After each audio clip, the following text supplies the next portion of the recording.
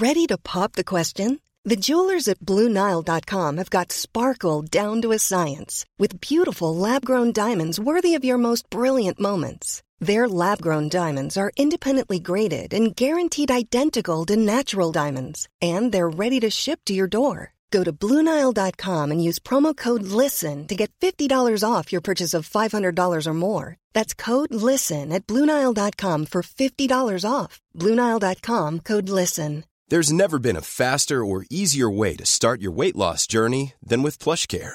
PlushCare accepts most insurance plans and gives you online access to board-certified physicians who can prescribe FDA-approved weight loss medications like Wegovy and Zepbound for those who qualify. Take charge of your health and speak with a board-certified physician about a weight loss plan that's right for you. Get started today at plushcare.com/weightloss. That's plushcare.com/weightloss. plushcare.com/weightloss.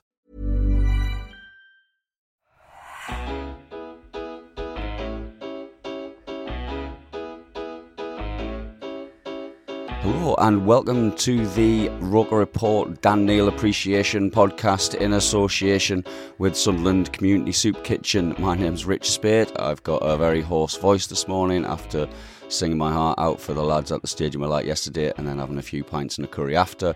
But we're all well this morning, and I'm very lucky to be joined down the line, as ever, from Australia by Martin Wanless. How are you this morning, Martin? It looks cold in Australia. It's chilly today. It's been raining. I think it's been about 8 degrees at some point today. So it's in the last bits of winter before spring starts over here. But no, I'm very good. Good to see the lads come through what was probably our toughest test of the season so far, wasn't it? Oh yeah, I mean it was a tough test. It was also Australian conditions out there. It must have been about 25 in the stadium where I was sat in the East Stand. Everyone was sweating and everyone was really up for it as well. And we're also delighted to be joined this morning by Sunderland AFC legend, Kieran Brady. Good morning, Kieran. How are you? Good morning, Rich, but that word is your word. I certainly would never categorise myself as that. But for people of mine and Martin's vintage, you certainly are. Well, you definitely qualify as that. You're outvoted, Kieran. Sorry. All right. Democracy wins the day. Great. So, a fantastic victory for Sunderland yesterday, 3-1 at the Stadium of Light over Wycombe Wanderers. It was a brilliant day in the sunshine, a fantastic atmosphere. The Stadium of Light was absolutely buzzing before, during and after the match, and the players gave a kind of a performance to match. Just quickly go through what happened in the game. After Wycombe started pretty quickly, Sunderland put their foot on the ball and straight away kind of got control of the game, and Ross Stewart grabbed a great opener with his head from a lovely clip cross from Elliot Embleton from just in front of me. And then a couple of minutes later, again in front of me, Elliot Embleton cuts inside after he combined with Gooch from a Winchester throw-in, curls one into the far corner, which was an absolute beaut. We kept control of the game, really beautiful passing, and then rounded off our scoring as Dan Neil broke away in the second half, threaded the ball to his left to Ross Stewart, who put a lovely, neat finish in. They grabbed a consolation through a bit of a fluky deflected goal right towards the end. But all in all, a brilliant performance. Martin, you were following the stream like many of our international fans. Just how good was yesterday from your perspective? I think when you get to the end of the game, it was obviously a very good performance and a very good 3 points, wasn't it? I think it's actually a really interesting game to watch because, as I say, Wycombe started off really well. And, I was listening to the podcast that Chris did with called Phil Catchpole from Wycombe's end on Thursday. And he was of the opinion if Wycombe would go out and try to get that early goal, and if they got the early goal in the first 10 or 15 minutes, it would start time wasting, they would sit behind the ball and just try to defend it. And whether we were really conscious of Wycombe trying to start quickly and do that, because we seemed to be a little bit standoffish for the first 10 minutes. They had an awful lot of possession. They were obviously targeting our right-hand side. And the goal that we got, the first goal, came against the run of play a little bit, didn't it? It came as a bit of a surprise. But it was a fantastically well-taken goal. And I think post-match, Gareth Ainsworth had sort of talked about our ruthlessness in front of goal. And obviously that was evident yesterday, and it was missing against Burton, which was probably our best performance of the season so far. So it was, come at the end of 90 minutes, it should have been 4-0. Yeah. Like, we should have had a penalty, and if we got that penalty, they wouldn't have scored the goal they did. And hopefully that +2 goal difference doesn't come back to play a part later on in the season. But really, as I say, it should have been 4-0 at the end of 90 minutes, and that's a very, very convincing 3-1's a very convincing win against a team who's favourites for promotion, favourites to finish in top 6 at least, and were unlucky to get relegated from the Championship last season. It really was a good performance. I know, Kieran, that you were delighted to be at St James's Park yesterday, so you couldn't watch the game live. Can we reframe that as otherwise engaged? You're otherwise engaged watching Newcastle sadly lose their lead in the final seconds of their match, which I enjoyed after I got back from the pub on Match of the Day last night.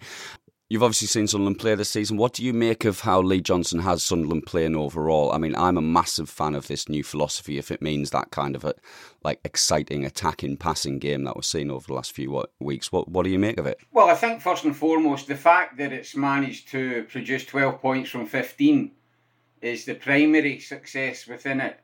There's obviously been decisions taken behind the scenes at the club to try to incorporate youth much, much more. That's meant, of course, the promotion of players from within the club as well as the acquisition of players from elsewhere. So to that end, it's a courageous step and it's reaping dividends so far. My only concern would be that as the season goes on, it's very difficult to guarantee consistency from young players, both individually, but I think when you consider how many younger players could feature at any one time, there's always that concern. But nevertheless, at the moment, they're providing that youthful energy. It's been more, it's been very complemented by what they're receiving from elsewhere around from the more experienced or senior players. So the signs are promising. But, I watched several of the games, including some of the away games, and, in another day, they might be sitting here now with 15 points from 15. You also have to factor in maybe that, there was a deflected goal that won the game against AFC Wimbledon. There was question marks around the penalty against Wigan, although I thought Sunderland were fully deserving of the 3 points. But all things considered, I think if you're a football fan and you can watch both winning football in the main, allied with football that has a very prominent entertainment value to it, what's to complain about? And I think that at times over the course of Sunderland's time in League One, there has been one, but not necessarily the other, on a consistent basis. Yeah. But we're at the beginning of a new season. We're 5 games in. I think there's already very evident shortcomings in some of the other promotion contenders. So even if Sunderland do have to go through a period where they don't win 4 games from 5, I think it's highly unlikely that any of the others will be able to capitalise that in a way that might allow them to have a big, to develop a significant advantage. So the signs are very, very good. They are indeed, and obviously we're top of the league, as you say. And there's also, Martin, great competition for places. We had the fantastic result in the week against Blackpool in the EFL Cup, coming back to win that 3-2 in the last minute. Aidan O'Brien scoring. That's great to see, isn't it? And do you think it's pushing on the players who are, in the first 11 to really, take their opportunities when they get them? I think it always keeps players on the toes, doesn't it? If there's other people waiting in the wings and ready to step in, and not only ready to step in, but giving the sort of performances that we saw against Blackpool from Aidan O'Brien, for example, giving those sorts of performances when they do get a chance. You've got a number of new signings like Huggins, who was on the bench yesterday, and people around the first team who are ready to come in. And you look at Dan Neil, as you said, it's a Dan Neil appreciation podcast today. But Dan Neil wasn't the first choice central midfielder at the start of the season, and he's come in. And obviously, he's filled in at left back. He's done a cracking job wherever he's played. But he is, to me, he is the first name on the team sheet in midfield now. Yeah. And I think it's been really interesting. Obviously, the first game of the season against Wigan, Corey Evans started, and he was probably man of the match, if not close to it. And he was playing in that deeper midfield role. and Luke O'Nien was playing a box-to-box role. Now, I thought Luke O'Nien yesterday, after the first 10 minutes, which, the whole of the team were a little bit on the ropes after the first 10 minutes. But after the first 10 minutes, I thought Luke O'Nien was absolutely phenomenal yesterday. Yeah. Some of his last-ditch tackles were unbelievable. And he was playing a different role to what he was probably, penciled in to play at the start of the season. So you've got these players who can come in and, adapt to things. And, as Kieran says, it's very unlikely that the younger players that we do have, which is a lot of them in the squad now, will be able to maintain that consistency. And we shouldn't expect them to maintain that consistency. There's going to be ups and downs. And to have some players waiting in the wings who can come in and switch in, like Bailey Wright, Aidan O'Brien, who've got a bit more experience, that's going to serve us really well. And the fact that they're fit and in form is only a bonus, isn't it? It absolutely is. And I wanted your perspective, Kieran, as a kind of silky skilled midfielder yourself, on some of these young players in particular. Your Dan Neil and Elliot Embleton yesterday shining for Sunderland. Obviously Embleton with the assist and the first assist and the goal, and Dan Neil, it's the first time I've seen him live close up like that, like I did yesterday, and wow, was all I thought. He's got talent to spare. As a midfielder yourself, do you see a little bit of that pedigree in there, and how far do you think these two lads can go? Well, certainly the signs from what I've seen this season, and obviously I think that where Embleton has an advantage is that he's a couple of years senior to Dan Neil, I believe. So there might be greater expectation on Embleton. He's obviously played games a lot more over recent seasons, albeit primarily away from the Stadium of Light. So I think that many people will be looking at him thinking this is his time to show that he can do it. He can do it on a consistent basis, and that he can handle the expectation and pressure that comes with playing in front of such a passionate support. But the signs so far this season have been very good. I'd watched him play for Sunderland a couple of seasons ago, and whilst your ability to play the game doesn't diminish, you have to try and make sure that if you're a ball player, that when things aren't going particularly well, or you're not receiving the ball as often as you would hope for, that you take the initiative and try and go and make sure that you can get on the ball. Because, you made reference to my career. When I was playing, and it would be applicable to many players who would be similarly attributed, you have to at times go and make sure that you're in possession, because that's where the manager wants you to show your skills. And it almost becomes irrelevant whether you're on the left or the right or centrally positioned. He looks as if now he has an aura about him that says, this is my stage. And there might be a perception that can come across as arrogant, but the top ball players are arrogant. They are cocky. They know that is their platform. And he looks as if he's certainly coming into that frame of mind much more and more. Dan Neil is different insofar as he's in that engine room. That's certainly where I feel his best position is. He looks accomplished. He looks mature. He has a great range of passing. He seems courageous and being prepared to take on the defence splitting passes as and when it's appropriate to do so. And that decision making is integral to how he'll develop, because it can be quite tempting at times to take on the so-called Hollywood pass. But if you then find out that 9 times out of 10 it's not reaching where you would want it to go, you become largely ineffective. So again, the signs from those two in particular are very, very promising. Another player who's obviously shining at the minute, Martin, is Ross Stewart. We're going to end up repeating ourselves, hopefully, the whole season. There was a lot of talk before the season about how he might not get, the kind of number of goals that Charlie White got. But if you compare where Charlie White was at this point last season and where Ross Stewart is now, he's pretty much on course, don't you think? He is. And look, Ross Stewart had another fantastically good game, didn't he?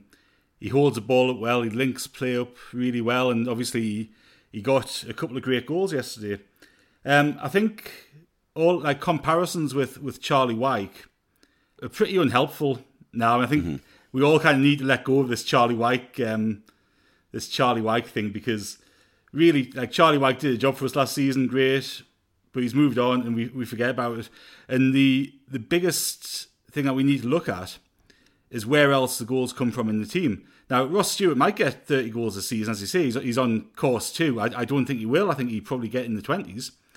But I fully expect the whole team to score significantly more than the whole team did last season.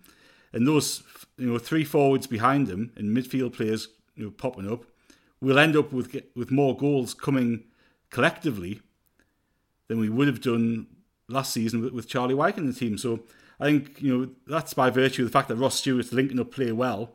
Embleton's already got 2 goals and 2 assists, I think, this season. And we're going to see goals coming from all areas of the pitch, and that's part of the style of play that Johnson's got them playing, as well as anything else.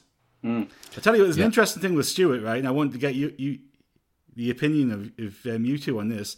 That penalty, right? That was as clear as day was a penalty, wasn't it? Mm-hmm. Is he got reputation? Because the one against Wigan might have been a bit soft. The MK Dons one, I think he went down really easily and was pretty soft. And I know on the podcast that we did after that game, Gavin, Brett were adamant that was a penalty. I was on the other side of it, like I didn't think it was. But that one was so blatant yesterday. Has the word gone around referees that Ross Stewart goes down a little bit easily in the box, and that's why we didn't get it? Because that could have been, different time in the game. That could have been a massive call yesterday, couldn't it? I mean, my perspective, and I'll let you come in really quickly on this as well, Kieran. My perspective yesterday was it was a bit of a sympathy decision by the referee, given the state of the game, and we'd been like literally olaying as the ball was passed around the defence in the midfield.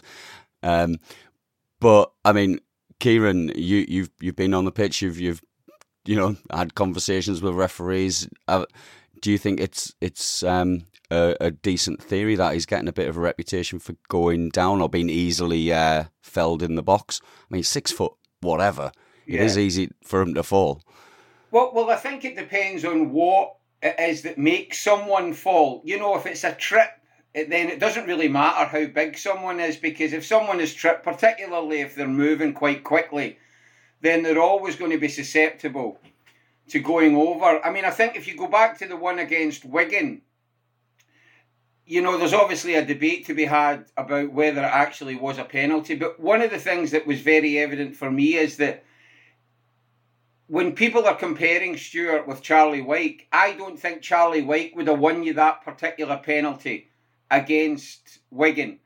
Simply because I think there's a greater mobility within Ross Stewart. He might even be able to actually go by players if they're drawn in at times. And I think that was evident in that particular case. Whether there was sufficient contact for him actually, to go down and win a penalty, I don't know, because obviously with League One football, we don't have the benefit of ubiquitous television cameras and replays to show us in a much more definitive manner. I think what does exist is that rather than any chatter that takes place between match officials about the shortcomings or devious nature of certain players, Ross Stewart's inclination to go down is something that's much more likely to be brought to the attention of a match official by one of the club officials at Sunderland's opposition. So there might be a tendency, and I'm not saying it did happen, for Gareth Ainsworth or someone from the Wycombe coaching staff to make a referee aware, in the same way that when a corner's been taken, it's not uncommon for a player on the attacking side to go and say to the match official, just watch what this defender's doing. Because unbeknown to many spectators, on occasion when the referee gives a penalty because of some sort of collision that's taken place just as a corner's taken, he's been alerted to the possibility of it by one of the attacking side, who maybe at previous corners have been hampered or obstructed or impeded from going to try and make contact. So club officials, players, when it's appropriate to do so, whether that's before a match or even at half-time or during the game from players, will try to get the attention of match officials to make sure that they're potentially going to give a decision that's favourable to them. Yeah, and I mean, there's been a little video going around social media this morning. I saw from behind our goal after Bayo Akinfenwa came on for Wycombe Wanderers of Luke O'Nien with his hands on his shirt and really giving as good as he got against probably the strongest player in professional football anywhere in the world, possibly. And there was a lot of shoving and pulling and pushing on both sides there. So it does happen at both ends of the pitch, and that brings me on to, I guess, the defensive performance yesterday. Martin, I don't know what you thought from having your 4-camera angles rather than my just. It's only one camera this season, isn't it? It's only one camera angle this season, is it? Oh, jeez. Anyway, from your perspective, getting the whole pitch, what did you think of it? For me, it was lovely to see the new Tom Flanagan, the new improved, silky skilled, composed Tom Flanagan. What was your view? No, Flanagan's been great, hasn't he? And Mike Dunn did a piece on the site on Saturday, I think it was, looking at Flanagan's performances, and he's been outstanding. And again, if you'd, I think I said last week, if you'd said to me in pre-season we'd be starting the season off with Tom Flanagan and a 17-year-old at centre-half, you wouldn't have been too convinced that we'd be doing anything this season. But if you'd signed Flanagan this summer and he'd come in, you'd be thinking, bloody hell, we've got a player on our hands here.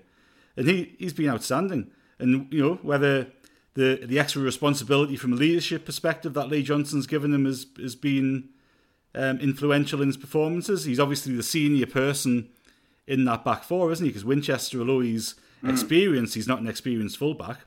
And especially with Patterson in goal, Tom Flanagan's the only experienced player. So he's really stepped up, and it's been fantastically good to see. And Callum Doyle, just to me, strolled through the game. He was brilliant.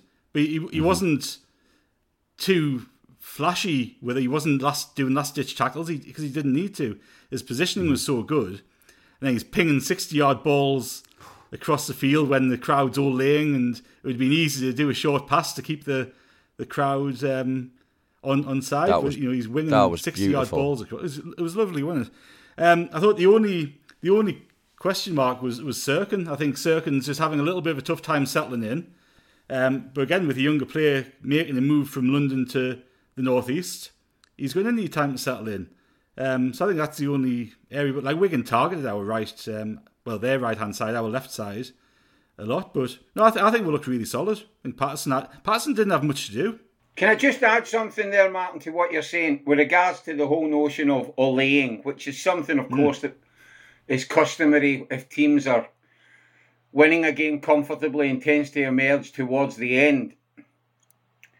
As much as I don't think it would happen, I would strongly advocate at times olaying in the early stages of a game, even when it's 0-0. Simply, and I know you're laughing, right? But the reason I'm saying it is because football teams often lose possession of the ball because it comes to a player or players who are anxious or are panicking needlessly. And the thing about olaying, if you went over teams who are playing possession football because they're winning, once they start being the recipient of their own supporters enjoying that possession and it being manifest in olays, it's amazing how many passes they can do without losing the ball. Now, it would probably take a brave manager to say to their supporters, I want you to start olaying after 5 minutes or 8 minutes or 10 minutes. But I guarantee you that you will keep possession a lot longer than you actually think you possibly would. And it would probably bamboozle your opponents as well as their supporters. And that's why I love people, players, managers, etc., being innovative in football. Football is bereft of any serious, sustainable imagination and innovation. I mean, that's just, again, going back, but when You know, when I scored from the halfway line, from kick-off for Sunderland, and, you know, a lot of people were thinking, why did you do that? And my attitude and my thinking was, well, sort of, why not? You know, there's no legal laws and there's no moral laws, and it's not unsporting to do what I've just done. And if you've got the confidence to do it and you can execute it, then fantastic. Now, you would run the risk at times, of course. You might do all of these olays and you might keep possession, then naturally you might lose it and the opposition might go up the field and score. But in terms of the percentages, I think it would actually work out quite favourable.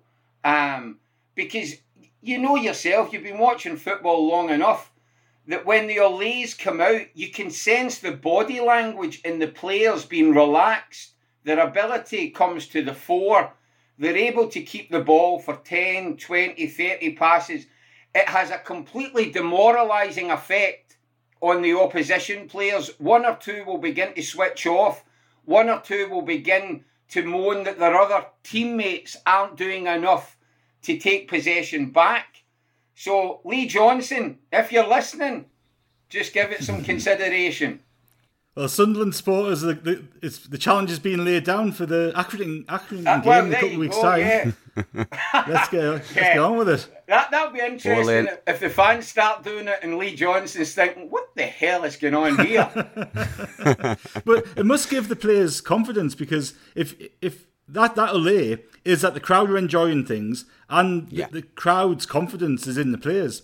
The players have the confidence of the crowd, and that must surely have a knock-on effect. It is, because, I mean, yesterday's a great example of when a relationship between players and supporters is very positive and very reciprocal. And the young players at Sunderland in particular will be loving their footballing life at the moment. You, both, myself, and plenty others who'll be listening to this will know that the challenges will come when times are much more adverse, particularly at the Stadium of Light. And of course, it seems probably quite inevitable that will happen. But at the moment, you enjoy it, and you should always be trying to look at ways that you can sustain it. You can't just think, well, what we're doing now is going to work always, because it's incumbent upon opposition to try to look at what Sunderland's strengths are and begin to try and combat them. So you have to always be consistently imaginative about how you go about trying to win games, because I know it's something of a cliche, but, you know, Sunderland have to get out of this league at some point, you know, and there's no time like the present. So, you know, hopefully the club do seem to be much more imaginative, you know, certainly in terms of how they brought about youth, you know, both in terms of from within the club itself and from elsewhere. But you just always have to be, you know, looking for things even things that are unprecedented. You know, so whether it's olays in the 5th minute or the 8th minute or whatever, don't be frightened to try things just because it's not a footballing norm. Absolutely. I mean, it would be fantastic to hear that after 8 minutes. And so, yeah, the challenge has been laid down, as Martin says. Off the pitch, really quickly, Doncaster Rovers may be shaping up to take Will Grigg off our hands, if they can find the money, that is. And if Tom White is right from last week's pod, that'll mean that maybe young Jebison will come in from Sheffield United, giving us another young attacking flair player, hopefully. Do you expect to see us make more signings this week, Martin? I do. I think I suspect there'll be a right back comes in, the lad from Arsenal that Tom told us about last week. I think talks are ongoing on that one. I think there'll be a goalkeeper comes in.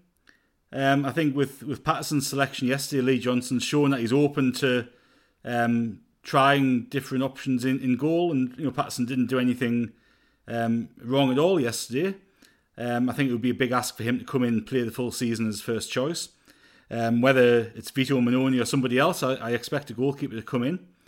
And I would like to see a winger come in potentially as well. I suspect if Grigg goes, which obviously we all hope he does, I think we just need to write that one off to a terrible experience. I would like to see somebody who can play out wide. I think I think Lyndon Gooch actually had a decent game yesterday. I think I said last week that he rarely he's normally either brilliant or a 6 out of 10, 5 out of 10, or a 10 out of 10. Yesterday he was a 7 out of 10, and we kind of need more of those games from him where he's just consistent. I thought he did really well. And McGeady was a little bit off the boil, although he was primarily doing defensive duties to back up Sirkin yesterday a lot of the time. So I wouldn't mind seeing a winger come in. So I do think there'll be some activity, and I think from going off what Tom said last week, some of it relies on getting Grigg off the wage bill. Absolutely, it does. Just before we go, obviously there's been a lot of attention on the issue this week of Sunderland fans booing players taking the knee, whether it's the opposition or our players, if they choose to do that. And the club came out with a pretty unambiguous statement in support of anti-racism campaigns on Thursday. Yesterday there was clearly, from my perspective, a change in the mood. A lot more vigorous applause from the majority at kick-off than in previous weeks. I wanted to give you both a couple of minutes to give your perspectives too. Kieran, if you want to go first. Yeah, I mean, first and foremost, I would wholeheartedly oppose the notion of booing within stadia or indeed any other environment. That said, I would have stopped taking the knee a long time ago. In fact, I would have stopped engaging in any form of similar type protest around it. And I'm saying that as someone that is avowedly anti-racist. In fact, in the office that I'm in at the moment, in my house, it's bedecked in portraits and tributes to people from Martin Luther King to Mandela, Gandhi and countless others. But the reason for it is because, as much as I would wholeheartedly oppose the notion of booing, and I'm actually someone who would have great sympathy with the Black Lives Matter organisationally, I believe that it is completely disproportionate. We have no openly gay or bisexual players in the men's professional game who are open about their sexuality. The plight that they're enduring at the moment is completely relegated by the disproportionate coverage that is given to racism. So I'm not opposing the taking of the knee simply because, I'm coming from a position that would be prejudiced. I simply believe that other forms of prejudice and injustice are completely relegated to the sidelines as a result of it. I don't have any issue with any player engaging in any form of protest. I believe that players, first and foremost, are human beings. And if they want to engage in any anti-discrimination activism, political activism, etc., they're entitled to do that as much as the factory worker, the accountant, the lawyer, the part-time employee, etc. But hopefully, what we seen yesterday will have witnessed a sea change. To be honest, it's a PR gesture, and it's not a PR gesture for everyone, but for a lot of the clubs are weak and they won't take the initiative themselves to engage in things that I believe would be much more essential in bringing about a more egalitarian society. I'll tell you a quick story. A number of years ago, I was patron of Gay Pride in Sunderland, the first ever footballer, as far as I'm aware, anywhere in the world, past or present. And I asked Sunderland Football Club to endorse Gay Pride. And Louise Wanless, God rest her, was very cooperative. And I actually asked that the club captain at the time, John O'Shea, would accompany me in leading the Pride Parade around the streets of Sunderland. And at the time, I was fully aware that my answer to that may not be received as in the way I would. But the club very kindly allowed me to go down to the Academy of Light one day and have our photo taken with the squad.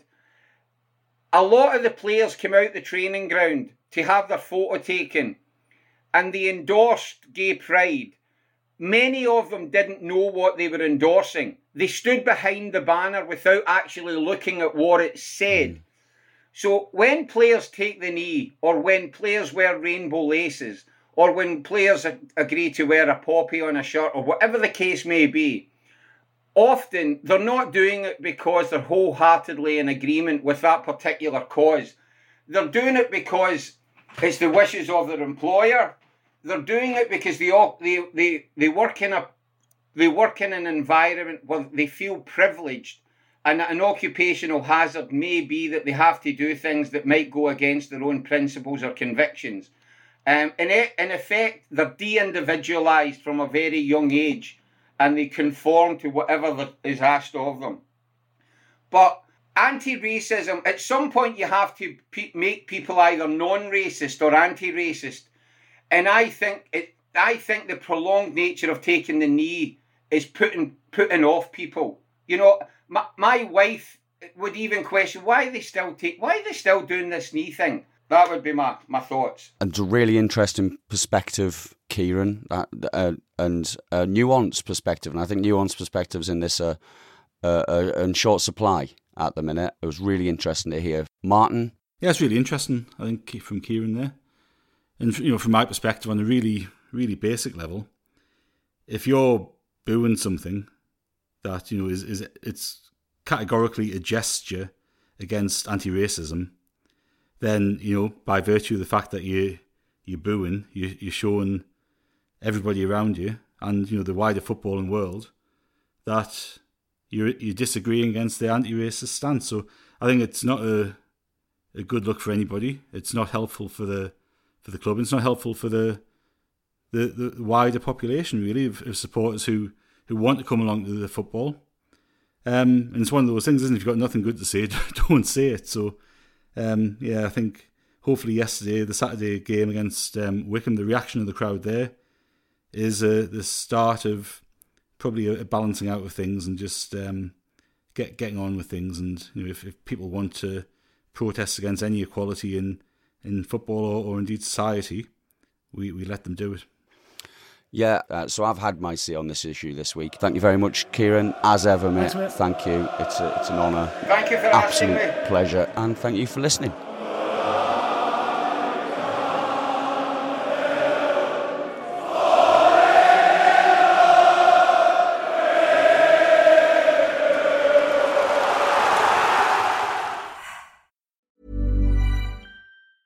Hey, it's Danny Pellegrino from Everything Iconic.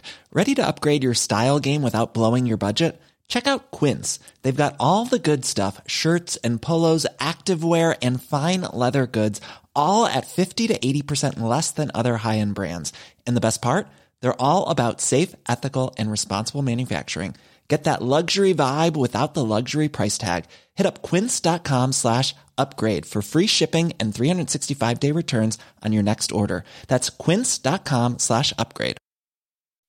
When you make decisions for your company, you look for the no-brainers. If you have a lot of mailing to do, Stamps.com is the ultimate no-brainer. Use the Stamps.com mobile app to mail everything you need to keep your business running with up to 89% off USPS and UPS. Make the same no-brainer decision as over 1 million other businesses with Stamps.com. Use code PROGRAM for a special offer. That's Stamps.com, code PROGRAM.